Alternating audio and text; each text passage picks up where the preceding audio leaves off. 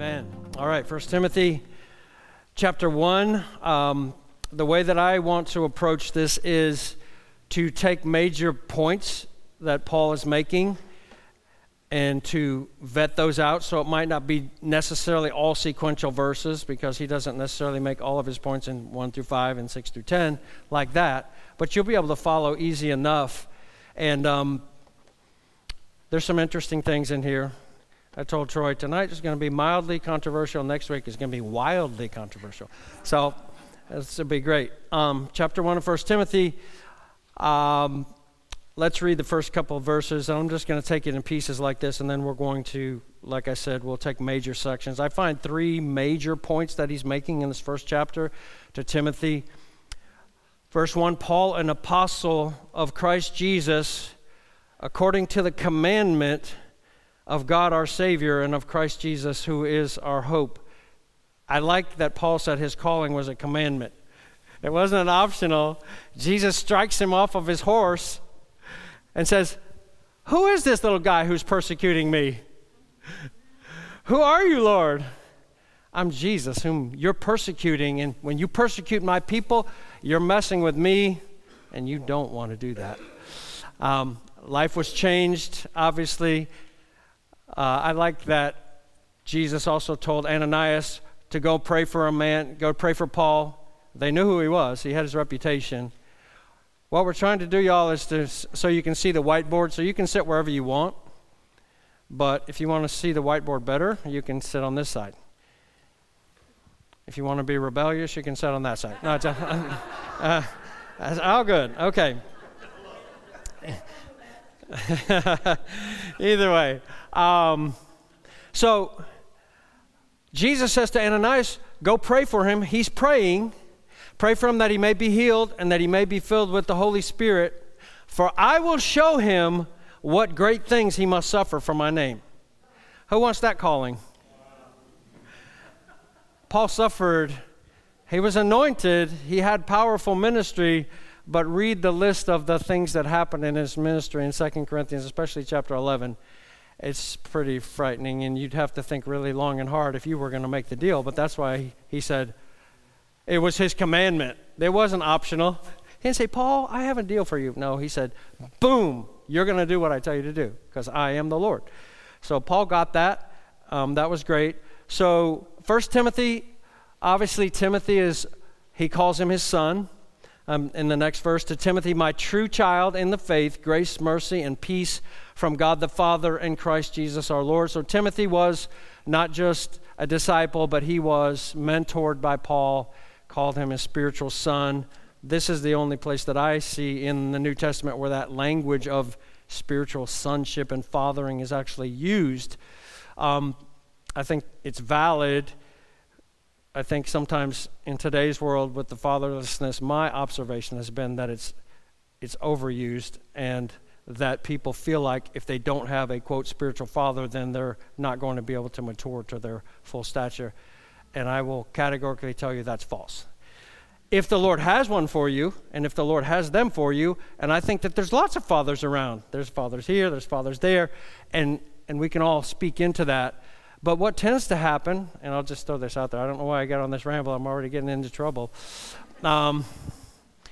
What can happen, and I've seen this a lot, is that it becomes a codependent relationship, and it's unhealthy.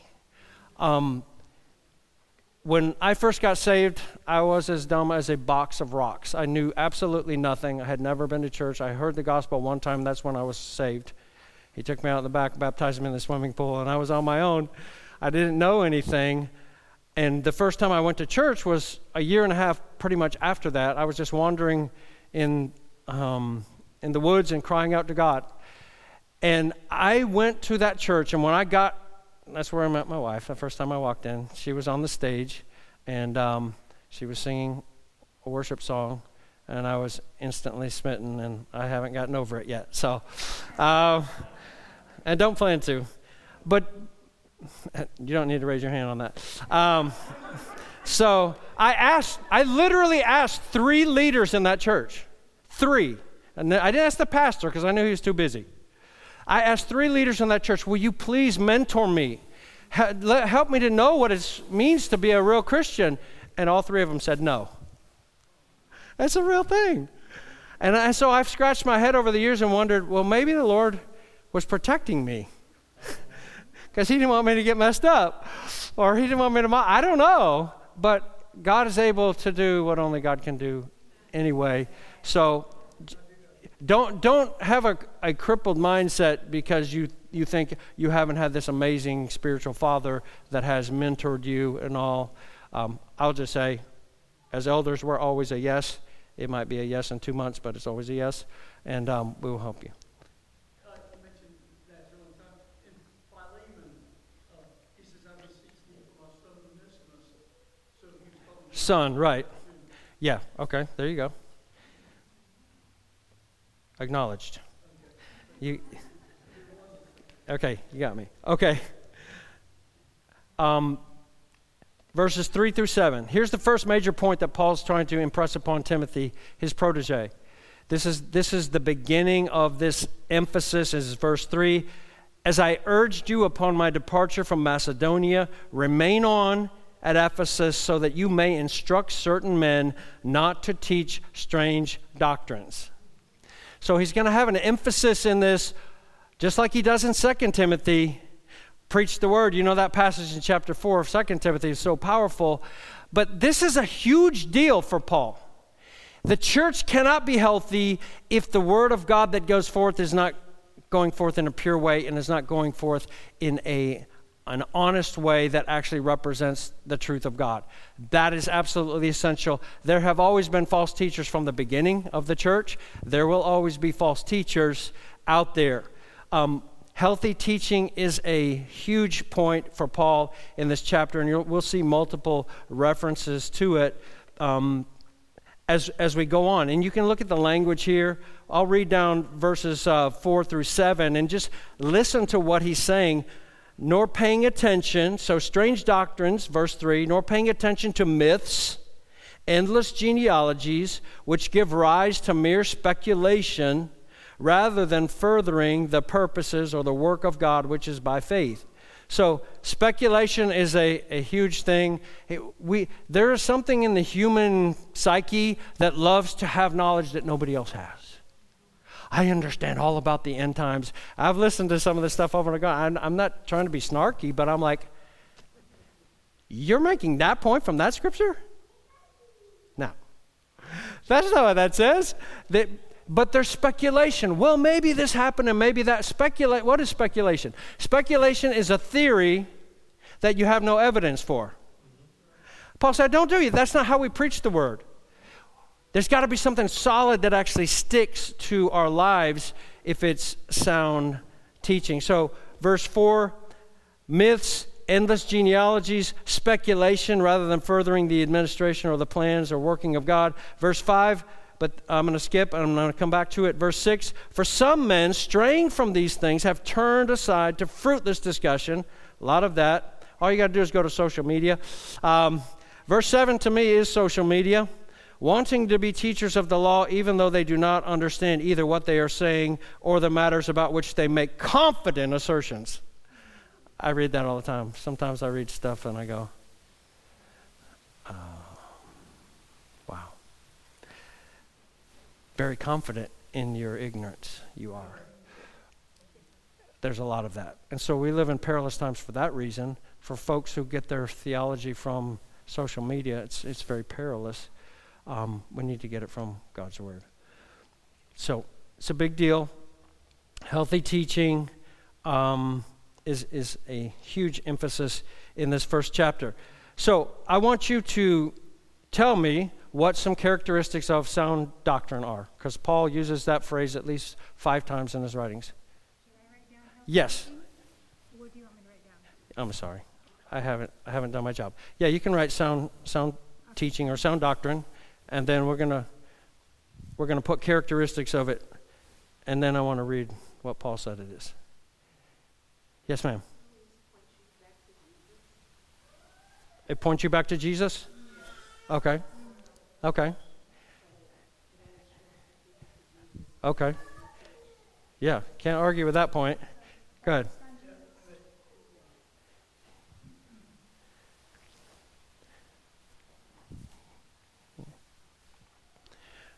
What else? Tim? Jesus did rise from the dead. Okay. The resurrection is real. Jesus rose from the dead. Okay. Jesus came in the flesh. Jesus came in the flesh. Okay. I'm glad you all are putting all these doctrinal things out there. So good. Yes, ma'am. Okay. He died for our sins. Okay. You want me to write all that down? It's okay. You don't have to. Those all have to do with Jesus and his work, right? The person and work of Jesus. Okay. For sure, that's sound. What do you think that Paul, when he's instructing Timothy, gives as sound doctrine? I will just give you a little hint. All those are true, what you said, but he mentioned none of those.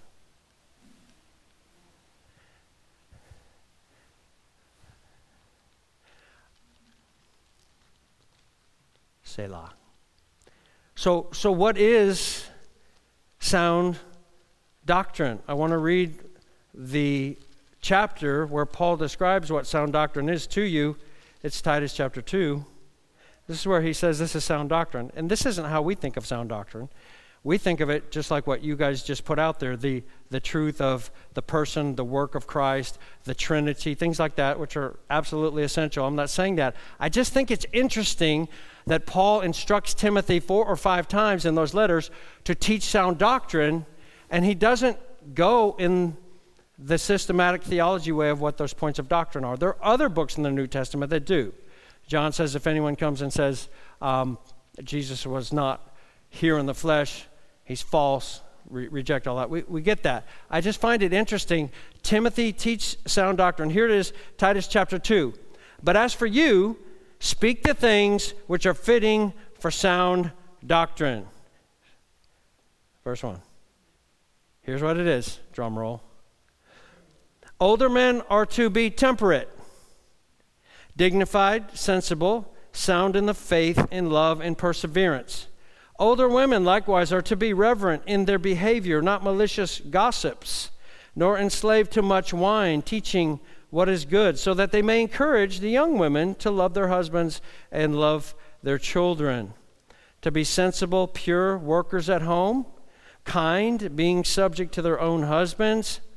We're getting more controversial. So that the word of God will not be dishonored.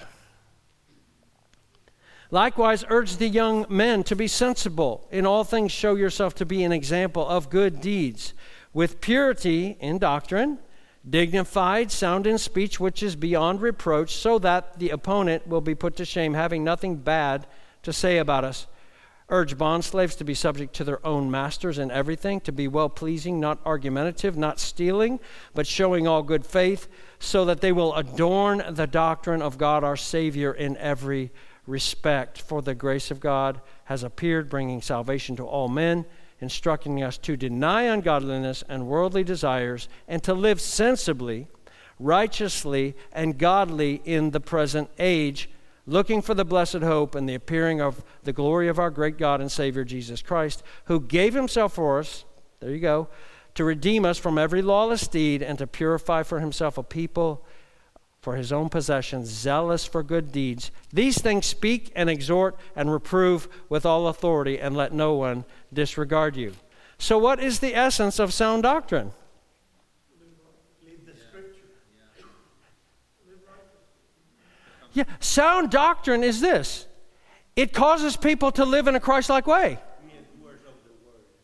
Yeah, we're different from the world, but sound doctrine is living faithful in the mundane things of life. Your marriage, your parenting, your job, even if you're a slave. Don't steal. Do your work heartily. This is what adorns, Paul says, the gospel of God is our life that actually represents that we're godly and Christ-like people. Not that we know all of the systematic theology, but that we actually live a life in the mundane things that represent him well. It's huge. So our marriages matter. Our family matters. The way we work matters. Paul said that's sound doctrine. Teaching that conforms us to the image of Christ and rightly represents and honors him, so that when people look at our life, they go, that's a Christian. That's a Christian. Look how they live. Look how they work. The boss is talking to the assistant manager. He goes, you see that guy? He's working even when nobody's watching him. You see, when he doesn't have anything to do, he's getting the broom out. He's trying to sweep. That's a real thing. That's adorning the gospel of God, and it's bringing honor to Jesus because people are living faithful in the mundane. I'm convinced of this. We have these high views of what discipleship is and what it's going to be and all of the rigors of it, and we're going to go. But discipleship is primarily worked out in the mundane things of everyday life. That's where it's actually worked out. Do you have a prayer life? Do you lead your family, Dad? I mean, all of these things are part of what it means to preach sound doctrine. It's not shouting, but I find that to be amazing, that's what he goes after, because the issue is, are our lives rightly representing who Jesus is? And that is shown mostly in the mundane things. I can tell you that I had a business for 34 years, and I got a large percentage of my jobs just because I showed up for the appointment on time. I can't believe this. You actually came when you said you were going to come. It's real. And then they knew that created confidence where they knew they could trust what I told them that I was going to do.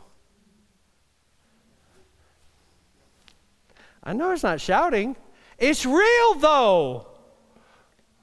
This is sound doctrine. So let me ask you, what makes a false teacher? Give me characteristics of a false teacher other than teaching falsely, okay? Yes, sir. Like being intentionally deceptive. Like there's a malintention. You're intentionally trying to deceive people by what they say or what they do. Okay. He's saying there's an intent to deceive. I'm not sure that's 100% right. I think, here's the thing. How many people do you know that are deceived that know they're deceived?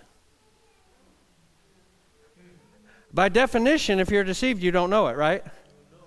Right. There might be an intent. I mean, there's hucksters out there, but it might not be. Yeah, they may not know it. They may think that they're teaching the right thing. There's certain characteristics that Scripture gives of false teachers that I find amazing in wolves. Yes, sir. I don't know if this is words, but basically our flesh continues, a lifestyle of living in the flesh. Okay. It doesn't address that. And that there's justifications or there's excuses in the flesh. Okay. They're living an ungodly and unholy life. Fleshly indulgence, right? Is that what you're saying? Okay. Good. Yes. False teacher probably would be drawing people to themselves instead of Jesus. Yes. That's so important. So let me read that. Very, very good insight there. This is big. Paul gives in Acts chapter 20, he's talking to the elders at Ephesus, right? He calls them together. And he has this emotional, tearful goodbye with them. You're never going to see my face again, that kind of thing. So down in verse 28 of Acts 20, it says this, "Be on guard for yourselves and for all the flock among which the Holy Spirit has made you overseers to shepherd the church of God, which he purchased with his own blood." And just, if you look at that verse, this defines what an elder is, an overseer, and a shepherd, and they're all the same person. You can just find it all in that one verse. Here's what he says. Paul called the elders to himself, and then he says to the elders, "Be on guard for yourselves, for all the flock." Who's on guard for the flock? Shepherds. "Among which the Holy Spirit has made you overseers to shepherd the church of God, which he purchased with his own blood." So here's how it works, and you can see the exact same thing in 1 Peter 5 if you want to go there. Elders were the leaders of the early church. There was always multiple elders in every church. Acts 14:23 says that when they evangelized in a city, they set elders, plural, in every church, singular. That's what it says. And then when you read other parts of Scripture like this one, especially in 1 Peter 5, it explains that elders are the shepherds and they are the overseers. Why 3 names? Because elder speaks of the maturity of the man. Shepherding speaks of caring for the flock and feeding them. Overseeing speaks of the administration of the church. That's function. Shepherding is function. Overseeing is function. The person is elder, speaking of hopefully they're spiritually mature to have that oversight. So that's an interesting verse there. So going on, that wasn't my main point, but it was right there, so I had to say it. I know that after my departure, Paul says to the elders, savage wolves will come in among you, not sparing the flock. And from among your own selves, imagine how daunting that is. He's got these elders gathered around. Some of you are going to, that's like Jesus saying at the table, one of you is going to betray me. And they're all like, From among your own selves, though, savage wolves will come in among you, not sparing the flock. This is verse 29 of Acts 20, verse 30. And from among your own selves, men will arise, speaking perverse things to draw away the disciples after them. Here's the 2 characteristics of a wolf or a false teacher. They speak perverse things, meaning they teach falsely. Perverse means crooked or twisted. In order, there's a purpose behind that. So it's got to always be the newest thing. It's got to be the most exciting. It's got to be the revelation of this or that in heaven. It's got to be the revelation that the angel, whoever gave to me, that nobody's ever heard before. This is just new. It's amazing. And that's what you hear. It not only sells, it draws people to themselves. And there's an ambition in the heart that if it's not purged out in ministry, it becomes toxic to the body of Christ. They're gathering people to themselves because it becomes about them. And they'll teach or do whatever they need to do in order to keep that thing going, because you always have to have something more exciting, right? Something new. God forbid we would teach sound doctrine. Take care of your children. Honor your employer. That's not exciting. That doesn't sell. It pleases God. What are we after? And those characteristics, I see them quite a bit. And I pray, God, keep my heart pure from that. One thing that the Lord did for me personally is that He gave me a business that beat me to death for 34 years. And even though I knew that I was called, and during that time, He ground the ambition for ministry into powder in me, and it was a blessing.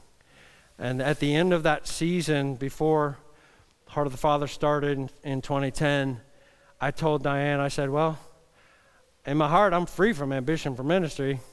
The thing that scares me now is that I don't care, and I don't want to stand before Jesus and Him go, what did you do with the talent I gave you? That scares me now, instead of the other way around. So that's actually a good thing. I honestly, this is not self-congratulating at all, but the elders that you have here, we're not ambitious for ministry. We're not doing it for money or for following. We're trying to honor the Lord Jesus. That's really true. That's our heart. So you should thank God for that. We're not trying to do anything else other than that. So, false teacher, here's a statement I want to read. False doctrine is just as much a product of heart issues as it is of understanding issues. Absolutely. Sound teaching is a huge deal. Healthy teaching produces Christ-like character, faithfulness in the mundane. All right, let's go back up to verse 5 of 1 Timothy chapter 1. I want to look at that again. But the goal of our instruction, so why are we doing this? See, Paul is trying to shape and mentor Timothy's heart with core values that are going to control his life from that point on. You got to get this. This is not about you being recognized. This is not about you being the flashy preacher. This is about you being faithful as a steward. Paul said, for those who are called, it's a matter of absolute essentiality that they be found faithful. He says in 1 Corinthians 4, verse 2. A steward must be found faithful. And he said, we're stewards. Here's another thing that I find, and I laugh a lot when I read the Bible in light of current things. In charismatic movements, we're crazy. We're crazy on some things. I know you don't like that, but it's true. The whole thing about the apostle, I agree with Rick Joyner, where he said if you go into any conference and you throw a rock out in the audience, you're liable to hit 3 apostles. I think there's truth in that. It's overdone. Do I believe apostles exist? Absolutely. Do I believe there's as many as say they exist? No. No, they don't. So, apostles are those who, I wonder, where is this that, like Paul says, we not only were pleased to give you the gospel, but also to pour out our own lives as well. And he said, we don't preach ourselves, but we preach Christ Jesus and ourselves as your slave. I'm like, where is that, apostles? You're preaching only Christ Jesus, not yourself, and you're preaching yourself as the slave of the people of God. You're laying down your life. We were pleased not only to impart you the gospel, but also our own lives, our very lives. Can you tell I don't like the spectator and idol culture that has gone into the church? It's ungodly. And it doesn't rightly represent Jesus. When people are bigger, when ministers are bigger than Jesus, we know we're in trouble. When people flock because of a personality, there's something wrong with that. I told you it's only mildly controversial tonight, so next week, be wildly. So, let's look at verse 5 again.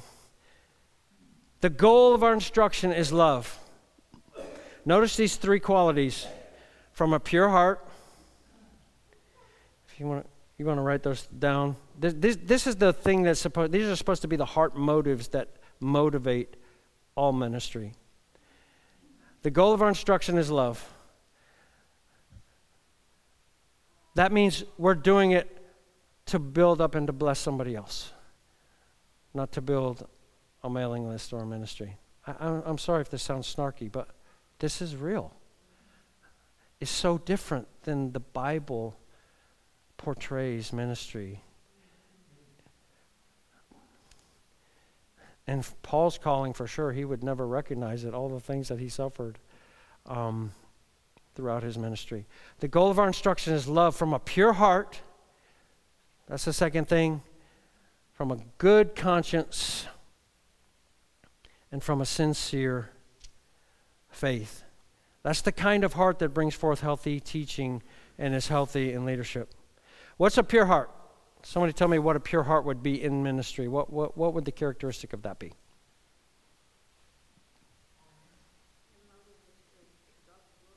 Okay. Motive to exalt the Lord. I like that.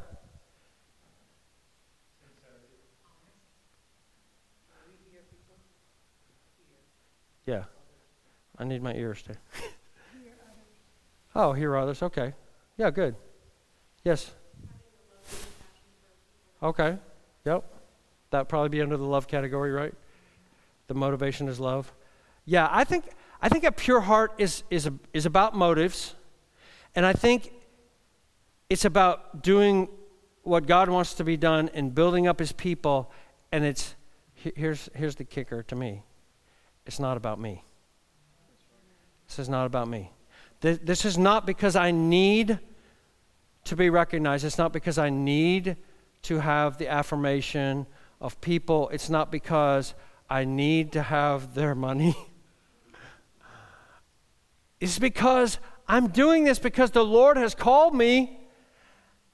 And like Paul said, woe is me if I preach not the gospel. But there's a pure motivation that is actually doing it for pure reasons, which is not about me. It's about God and it's about the people, just like those other verses that I quoted. I think that's a pure heart.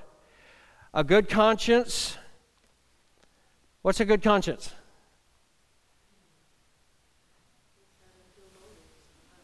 Okay, this is the pure motives. Okay. Well, what does it speak about our conscience being pure? What does that indicate about the individual? They're not sinning, right? They're not living in an open, compromised life, right? They're not. They don't have skeletons in the closet, hopefully. We're not talking about sinless perfection here, but I think we're talking about transparency and genuineness, where what you see is what you get. You see the life. I believe it's right to have community where people see your life and see what you actually are.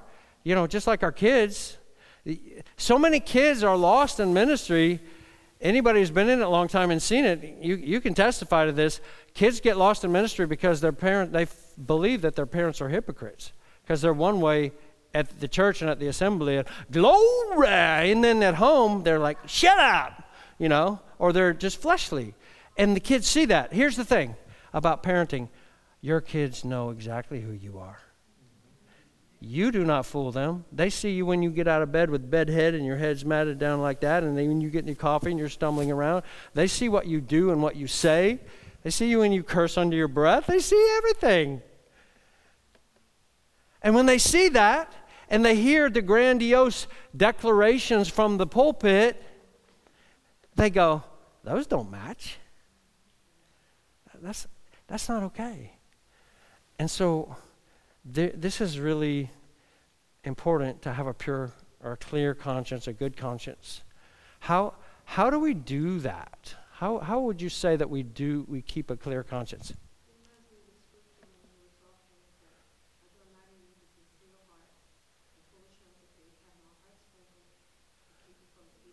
Yeah. Yeah. Hebrews. Yep.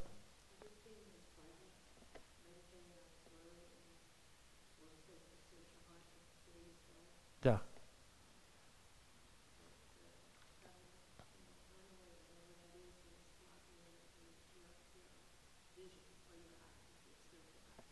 Okay. Good. Sam. I think that you have to have personally, and I think having it corporately in the body, and as far as accountability, relationships, is a strong foundation of having faith built up, and you really believe in the forgiveness and the mercy of God. Okay. Because if you don't have that, then I don't see how you can kind of see yourself as a new creation. You see yourself free from the shame and the guilt and everything that you've done. Right. And how would you even believe that you can live free? Right. And so I think having a foundation of that is super important. And I think sometimes we lose sight of that. Mm-hmm. We struggle entering into things because we feel like we're a hypocrite. Or we feel Right. like there's things going on. I'm like, I don't know if I'm ready, I don't know if I'm there, and so I don't want to be a hypocrite. Right. So I think having that foundation is super important. Right. Okay. Good.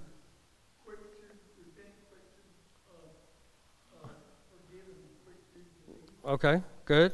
All right, so I'm gonna read these verses out of 1 John chapter 1, verses 6 and 7. I think that what we're talking about is walking in the light. That's how I would describe it. We're walking in the light. If we say that we have fellowship with Him and yet walk in the darkness, we lie and do not practice the truth. I love John's frankness. He says, if you say that, you're a stinking liar. Doesn't preach good that way, but it reads good that way. What's that scripture? 1 John 1, 6 and 7. But if we walk in the light, this is verse 7, as He Himself is in the light, we have fellowship with one another, and the blood of Jesus, His Son, cleanses us from all sin. So what does walking in the light mean? Does it mean walking in perfect, sinless perfection?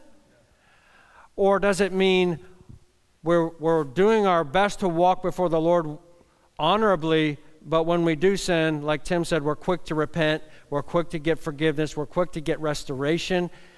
Skeletons in the closet don't go along with keeping a good conscience. And things that are buried, hello, everywhere today, church world, skeletons in the closet that come out. The Lord makes sure that your skeletons will come out of the closet. He will make sure, because He's jealous for His church. And I believe this, that if you have ministry that you're consistently receiving from a minister, and there is impurity or defilement inside of them, it's like a mother breastfeeding her child who's eating too much broccoli, and it will, even though the child doesn't know what she's been eating, it will affect the child. I believe that it comes out, it comes through. And so you don't want, again, we're not talking about perfection. We're talking about authenticity and transparency and diligence in actually walking in a holy and righteous way before the Lord. That's part of a good conscience. Paul said in Acts 24, he said it in more than this, just this place, but he said it of himself in Acts 24:16. In view of this, I also do my best to maintain always a blameless conscience before God and before men. It's walking in the light. And in 1 Timothy 1, where we are, down in verse 19, he says, keeping faith and a good conscience, again, which some having rejected suffered shipwreck in regard to their faith. I've been around this long enough to where I've seen a lot of people shipwreck. I've seen people that were so zealous for God and evangelizing and doing everything that you can imagine, and they would have jumped off the Empire State Building for Jesus. But then from compromise, from hidden things, from not actually dealing with things that were in their life, in their flesh, rooted in their life, they got into a completely compromised state and went back into the world. And it brings shame and disgrace upon the name of Jesus. That's why it's awful. But it also, how do you feel? How did you feel when you heard about Mike Bickle? How did you feel when you heard about Mike Bickle for the first time? IHOP, KC, all this. Okay, you don't know. Big scandal that's out there. I'm not trying to throw him under the bus, but how did you feel when I heard that? A friend called me up and gave it to me on a Saturday night. I said, dude. He said, man, what do you think about that? I said, I want to vomit. I feel sick. I want to vomit. This is going to bring great disgrace and dishonor upon the name of Jesus, and it makes me sick. Yeah. I'm not throwing anybody to the bus or saying perfection is my middle name. I'm just saying we have to be, we're not just carrying our name. We carry the name of Jesus, and if we represent him in leadership, we have to, if we need to step down, we should step down. That's one thing I love, honestly. And, I'm not trying to stroke us or myself, but I love having a plurality of elders because we actually get up in each other's business. And I tell them, I say, you can have my phone, you can have any of my devices. You just ask for them. You scroll through everything. You can see everything that I've done. Transparency has to be the rule if you're going to have real accountability. And here's what I say. Everybody says they have accountability, right? Have you ever heard somebody say, I don't have any accountability? Have you ever heard a leader say, I don't have any accountability? Of course not. They say they have accountability, but here's the thing. There is no accountability if there's not somebody in the room that can tell you to sit down and shut up. There needs to be that person. You say, you've got your wife. That's a real thing, though. That's the beauty and part of the power, and to me, that's part of the safety of plurality, is that you're not a one-man show, and you're not indispensable. You can be sat down. So if I did some boneheaded thing, you can believe that Dave and Brandon would sit me down, and there'd be a conversation that would be super awkward in front of this congregation, going, this guy acted like a donkey. And he's going to have to sit down during this period of restoration. And there'd be lots of tears and there would be lots of brokenness. But the church would not crash and burn. Right. I would get restored. And I would have a chance to repent and get healed. But the church and the people in it, how many times I've seen this ministries that are incredibly powerful, crazy spiritual gifts, and so many followers. And when that person goes down, they take down thousands of people with them to the bottom. And it grieves the heart of Jesus. He doesn't want that. Part of the reason that we have our fails in our church system is because we don't have structures in place that actually protect. It's actually protection for somebody that's insanely gifted to not have the authority to write the check or to do everything themselves. It protects them from the head game. This is Luke chapter 12. Jesus is talking to his disciples. There's this massive crowd out there of thousands of people. The Bible actually used the word myriads, the same as it does of angels in heaven. It's like a European soccer match in the finals. There are people everywhere, and the disciples are up there on the stage with Jesus. And Jesus said, come here. Listen, beware of the hypocrisy of the Pharisees. Beware of the leaven of the Pharisees, which is hypocrisy. Because this crowd out there, it will mess your head up. When you look out there and they're like, ah! He said it will mess with your head and it will corrupt you and twist you in a heartbeat. Don't let that hypocrisy. Then you begin to act for the crowd.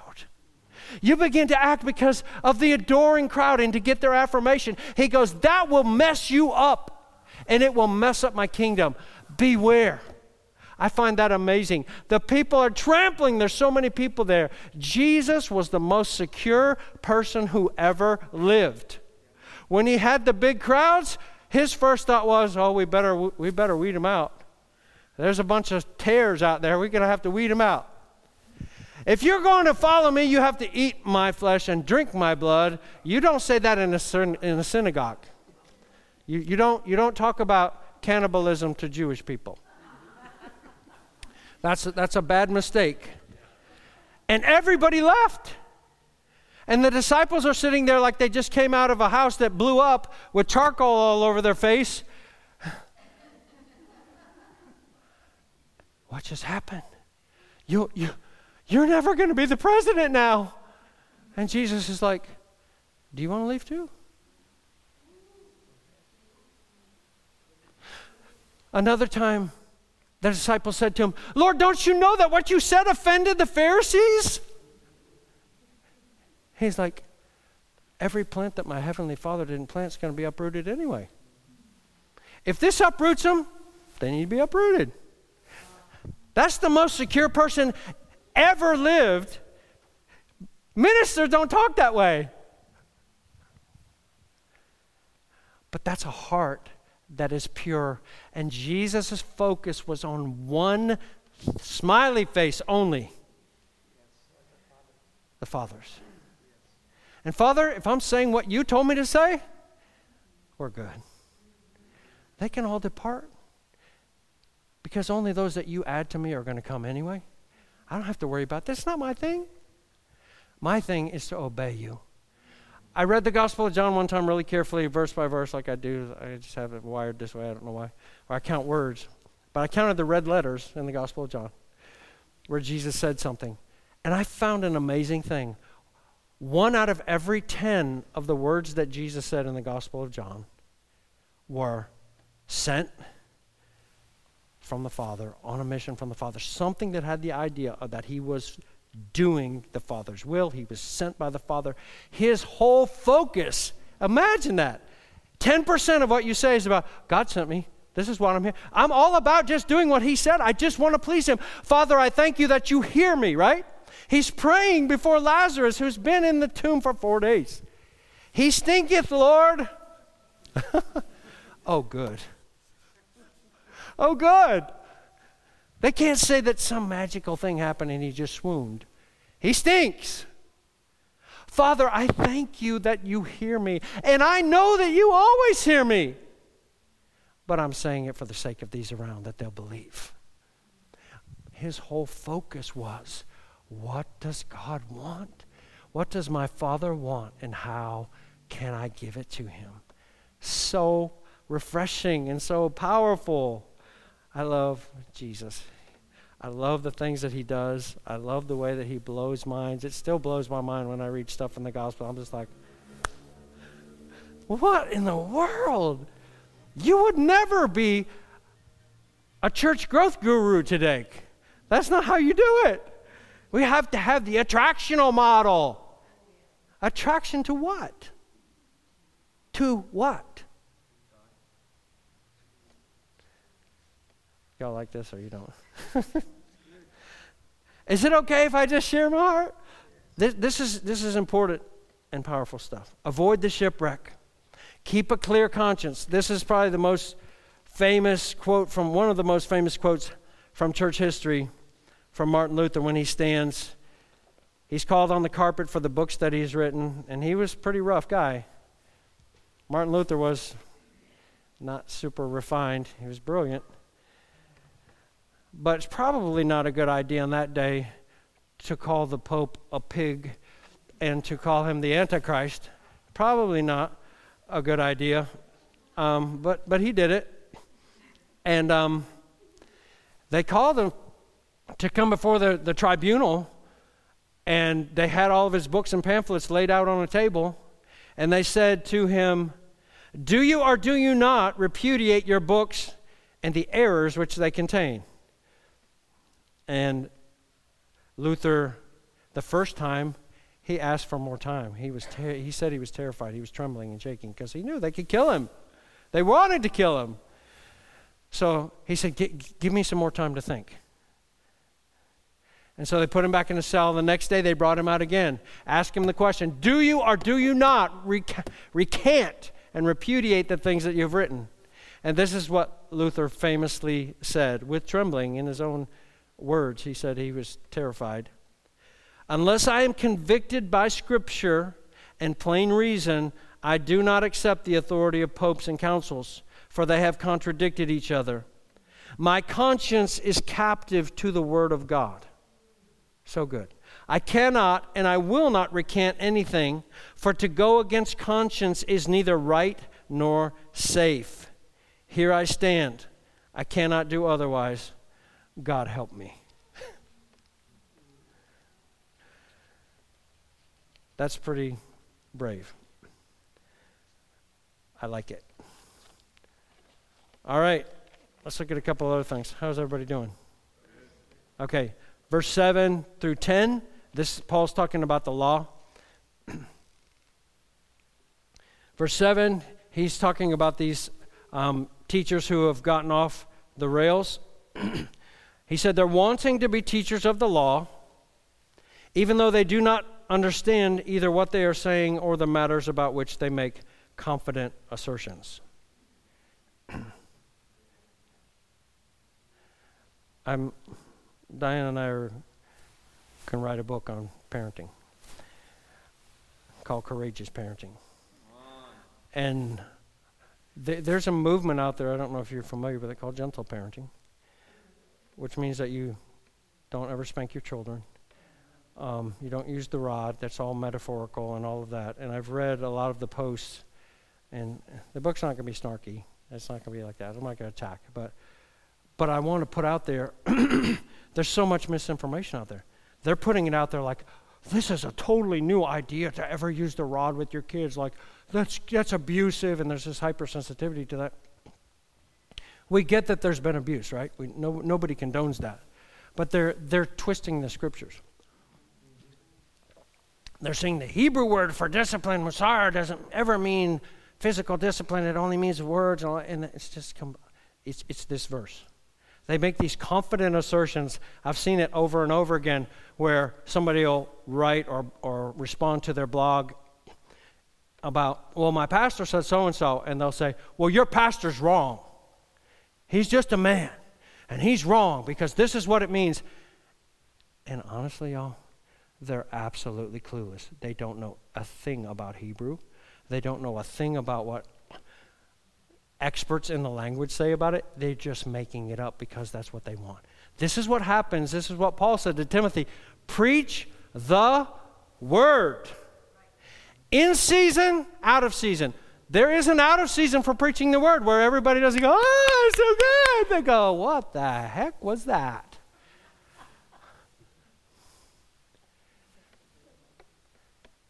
Be instant in season out. Be ready. Keep it up. Persevere. Because the days are going to come when people will not endure sound teaching. Do you know that sound teaching sometimes has to be endured? Because it hurts. Ow! That was sound. And so they heap to themselves teachers who will say what they want them to say. This is the key phrase to that whole passage. In accordance with their own desires. Tell me what I want to hear. Oh, heck yeah, I'll write a book. Will you sell 1,000 copies of it for me? I'll spread it around. It's not true, but if that's what you want to hear, I'll tell you that. Hello, Amazon. Number one selling book in the charismatic category when I was teaching here at Maranatha was called Water Spirits.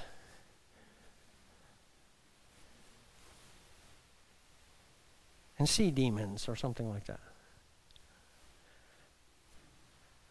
Absolutely ridiculous. It was the number one bestseller on Amazon. One of the chapter titles was Sneaky Squid Spirits. I'm not kidding. Why is that? Because like in Athens in chapter 17 of Acts, they did nothing other than saying or hearing something new. That's got to be new. This amazing revelation, really? Where did it come from? Because I don't find anything about water demons and sneaky squid spirits in here, but there's a whole explanation of how this stuff works. It's ridiculous. One of the things in the book that I found amazingly humorous, this is why there's so much illicit sex at spring break at beach weekends, because there's water right there. And those water demons come up. And all the kids are gathered. I'm not kidding. I'm not kidding. This is taught as Bible, truth, and revelation. And it's absolute hogwash.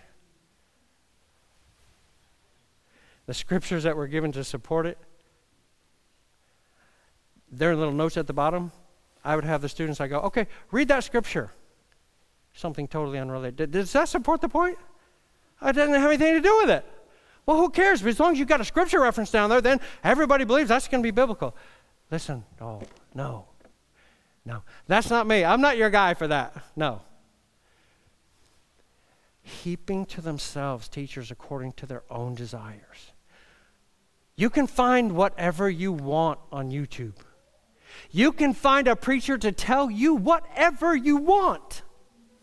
I've had a woman tell me before in doing marital counseling that she was going to divorce her husband because of abuse. I said, well, what's the abuse? Well, he comes home cranky from work. He comes home cranky from work. I said, is that what you're going to tell Jesus when you stand before him? I divorced my husband and left my children because my husband came home cranky from work, and I call that abuse. I said, here's the problem with using abuse as the reason. I'm not minimizing abuse. Y'all hear me. I know there's some awful stuff out there. Trust me, I've heard a lot. Here's the problem. Who gets to define it? Jesus gave the reasons for divorce and remarriage, and it was really clear, but we add on to it. And she told me, well, here's these two Christian psychologists on YouTube that are saying it. I said, again, I tell people in counseling, I'm the guy who only sings one note. We're going to give account for this. Jesus said that at the last day there is one who judges you, and it is the words which I have spoken. That's what we're going to have to give account for. So I asked the question again, is that what you're going to tell Jesus when you stand before him?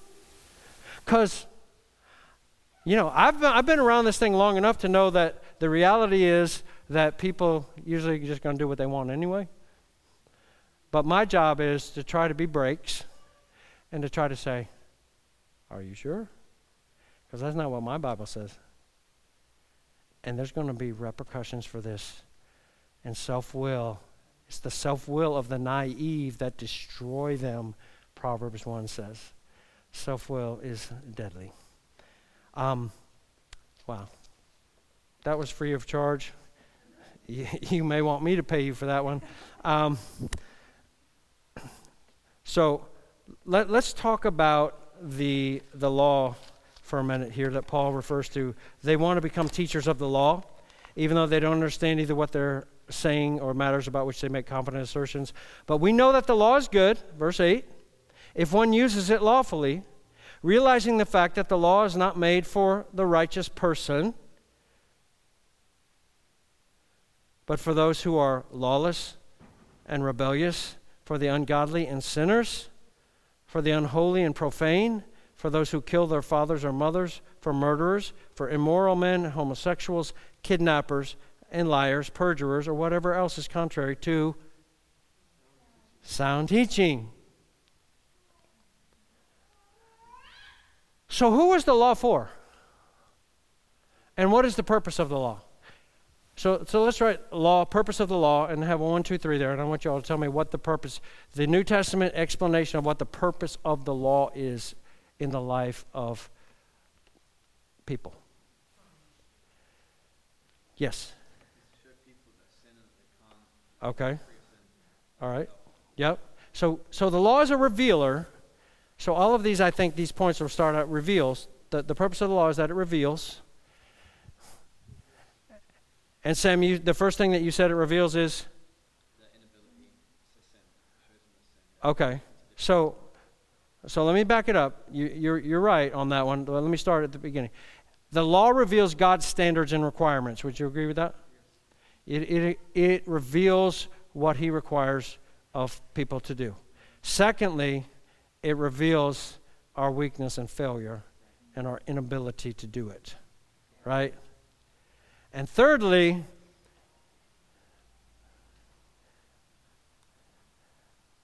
our weakness would be number 2, baby. Number 1 is the standards.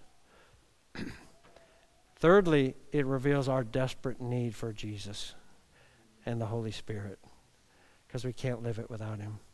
But the law is not designed for the believer to use as a means of having a right relationship with God. It doesn't work. How many tried that? Early in my Christian life, again, I was dumb as a box of rocks. I got excited about prayer. And so I went to the library and I got these books by John R. Rice. You probably know that name. Oswald Sanders on prayer. And I'm reading them and I'm getting all fired up. And I make this vow. I'm going to pray for 2 hours every day. I told all my friends, I'm going to pray for 2 hours every day. I'm a high school kid, fresh off of drugs. I'm going to pray for 2 hours a day. And if I could have heard the voice from heaven, it would have been something like this. I don't think so. So that lasted about half of one day when I got up to an hour and I played out. Our willpower is not that strong, is it? Think about the disciples. Jesus said, I'm going to go to the cross and they're going to crucify me. The chief priests are going to kill me. And on the third day, I'm going to rise again. And Peter goes, never, Lord. We'll come in and fight with you. We'll stand with you. That's never going to happen. We'll never. He goes, you're all going to forsake me. Never will we forsake you. I'll die with you. And the Bible says, and they all said the same thing. And then when Jesus is being taken away from the garden, before he gets on the cross now, they all did what? Yeah. That is a perfect picture of how strong your willpower is to live for God. How many believe they were sincere? These guys left everything. They really did. They were as sincere as can be. But sincerity and self-will do not equal holiness. We need a new heart first. We need the cleansing of sprinkling water. We need for God to give us a heart where he says in Ezekiel 36, I will give you a new heart. Your old heart sucks. But I'm going to give you a new heart where I write my commands on it. They're going to be stamped on your heart, and you're going to want to do what I want you to do. Well, that's like tilting the pinball machine.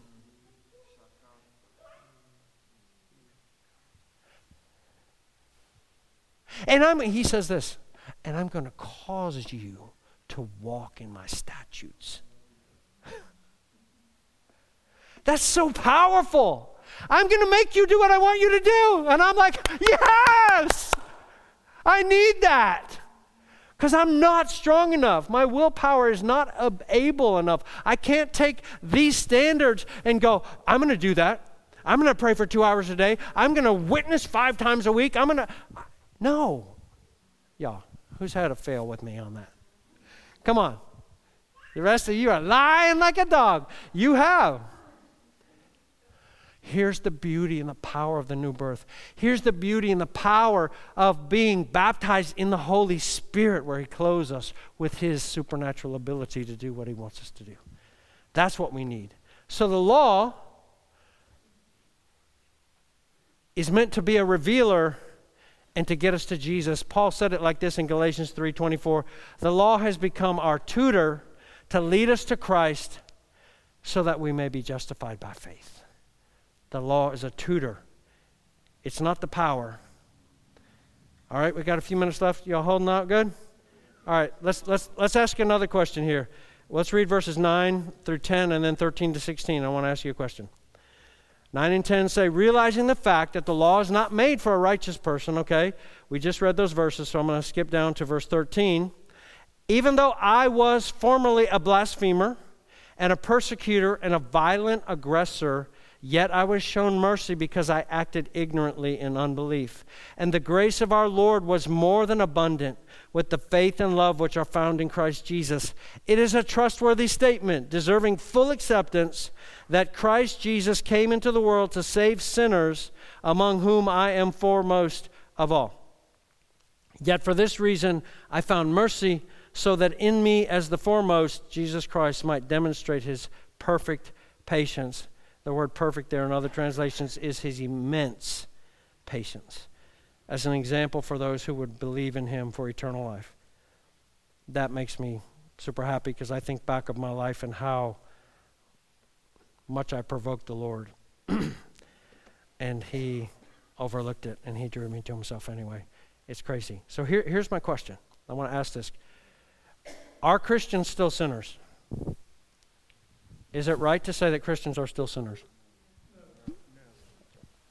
Who says yes? All right, who says no? Who won't vote no matter what? Even if I give you $25, you won't raise your hand. Okay. So I believe that the teaching in the New Testament, excuse me, sorry about that, is that Christians are not still sinners, because you have to define sinners. If you define sinner as, do you ever commit a sin? Well, but that's not how the Bible defines sinner. Paul picked up the Old Testament definition of what sinner is, which is this. Let me read it to you. And in the Gospels, it's mirrored as well. Here, this is out of the International Standard Bible Encyclopedia. Very good reference. In the Old Testament, generally, a sinner is one who despises God's will as expressed in the Torah, the law, in contrast to the righteous who submit themselves to the law of God. In the Gospels, the term is most often used to denote someone who does not keep the commandments of the Torah. This includes those who live flagrantly immoral lives, like harlots, tax collectors, etc. The New Testament epistle letters most often use the term sinners to refer to the whole human race in a state of separation from God because of sin, to all human beings as they are without Christ. I believe that's very accurate, and I believe Paul already reflected that in this passage on verse 9 when he says, realizing the fact that the law is not made for the righteous person, but for those who are lawless, rebellious, for the ungodly and sinners, for the unholy and profane, for those who kill their fathers, mothers, and murderers, immoral men, homosexuals, kidnappers, liars, perjurers. Who wants to be in that bucket? Sinners in that bucket. Is that you? He's clearly referring to past life, right? So look at all the past tenses that when Paul's talking about, I've heard this so much in my life, it's just not true reading the passage, that Paul's saying that he's the greatest sinner of all. The Apostle Paul, at the end of his life, this is the end of his life. The Apostle Paul said, I'm the greatest sinner of all. Now? Is that what he's saying? Really? You sin more than anybody else, but you're the great apostle and you're just about at the end of your journey? No. Look at all the past tense. He's giving his testimony, is he not? Yeah. And he's going, I'm the example of the greatest sinner that ever lived because I persecuted the church. I killed the believers. There wasn't anybody worse than me. Jesus, when he knocked me off the horse, said, why are you persecuting me? I take this personally. Dude, you better watch out. I will hurt you if you hurt my people. And he's saying, I received mercy because I did it ignorantly in unbelief. But let's just look at it real quickly. Verse 13, even though I was formerly, past, present, or future? Past. I was formerly a blasphemer and a persecutor and a violent aggressor, yet I was shown mercy, past, present, or future? Past. Because I acted ignorantly in unbelief, past, present, or future? Past. It's all past. And the grace of our Lord was more than abundant with the faith and love which are found in Christ Jesus. It is a trustworthy statement deserving full acceptance that Jesus Christ came into the world to save sinners, among whom I am foremost. And he qualifies that in the next verse. Foremost what? And its foremost example. Yet for this reason I found mercy, past, present, or future? Past. I found mercy so that in me as the foremost, Jesus Christ might demonstrate his perfect patience as an example for those who would believe him for eternal life. Paul's saying, he's not saying, I'm the greatest sinner or my sins from the past haven't been forgiven. He's saying, I'm the greatest example. Dude, if I can get saved, anybody can get saved. Any pimp can get saved. Anybody, you don't say you're too bad for it because I already have that crown. And Jesus showed me mercy and he saved me. That's the point of this passage. He's not saying that he's the greatest sinner of all. Listen, God demonstrates, you know this verse, Romans 5:8. God demonstrates his own love towards us in that while we were still sinners, past, present, or future, while we were still sinners, Christ died for us. We're not still sinners. Now we're saved, even though we're not perfect. Sinners are those who are in rebellion against God in the Bible. That's the definition. They're enemies of God. Romans 5 says just that. While we were enemies, we were hostile in our mind towards God. Y'all, that was me. So hostile. I marvel.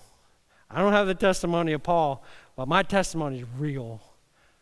I was an absolute jerk. And the Lord said, I'm taking you anyway. You don't even know what's going on, but watch. Boom! And I was like, crazy. Thank God for his mercy.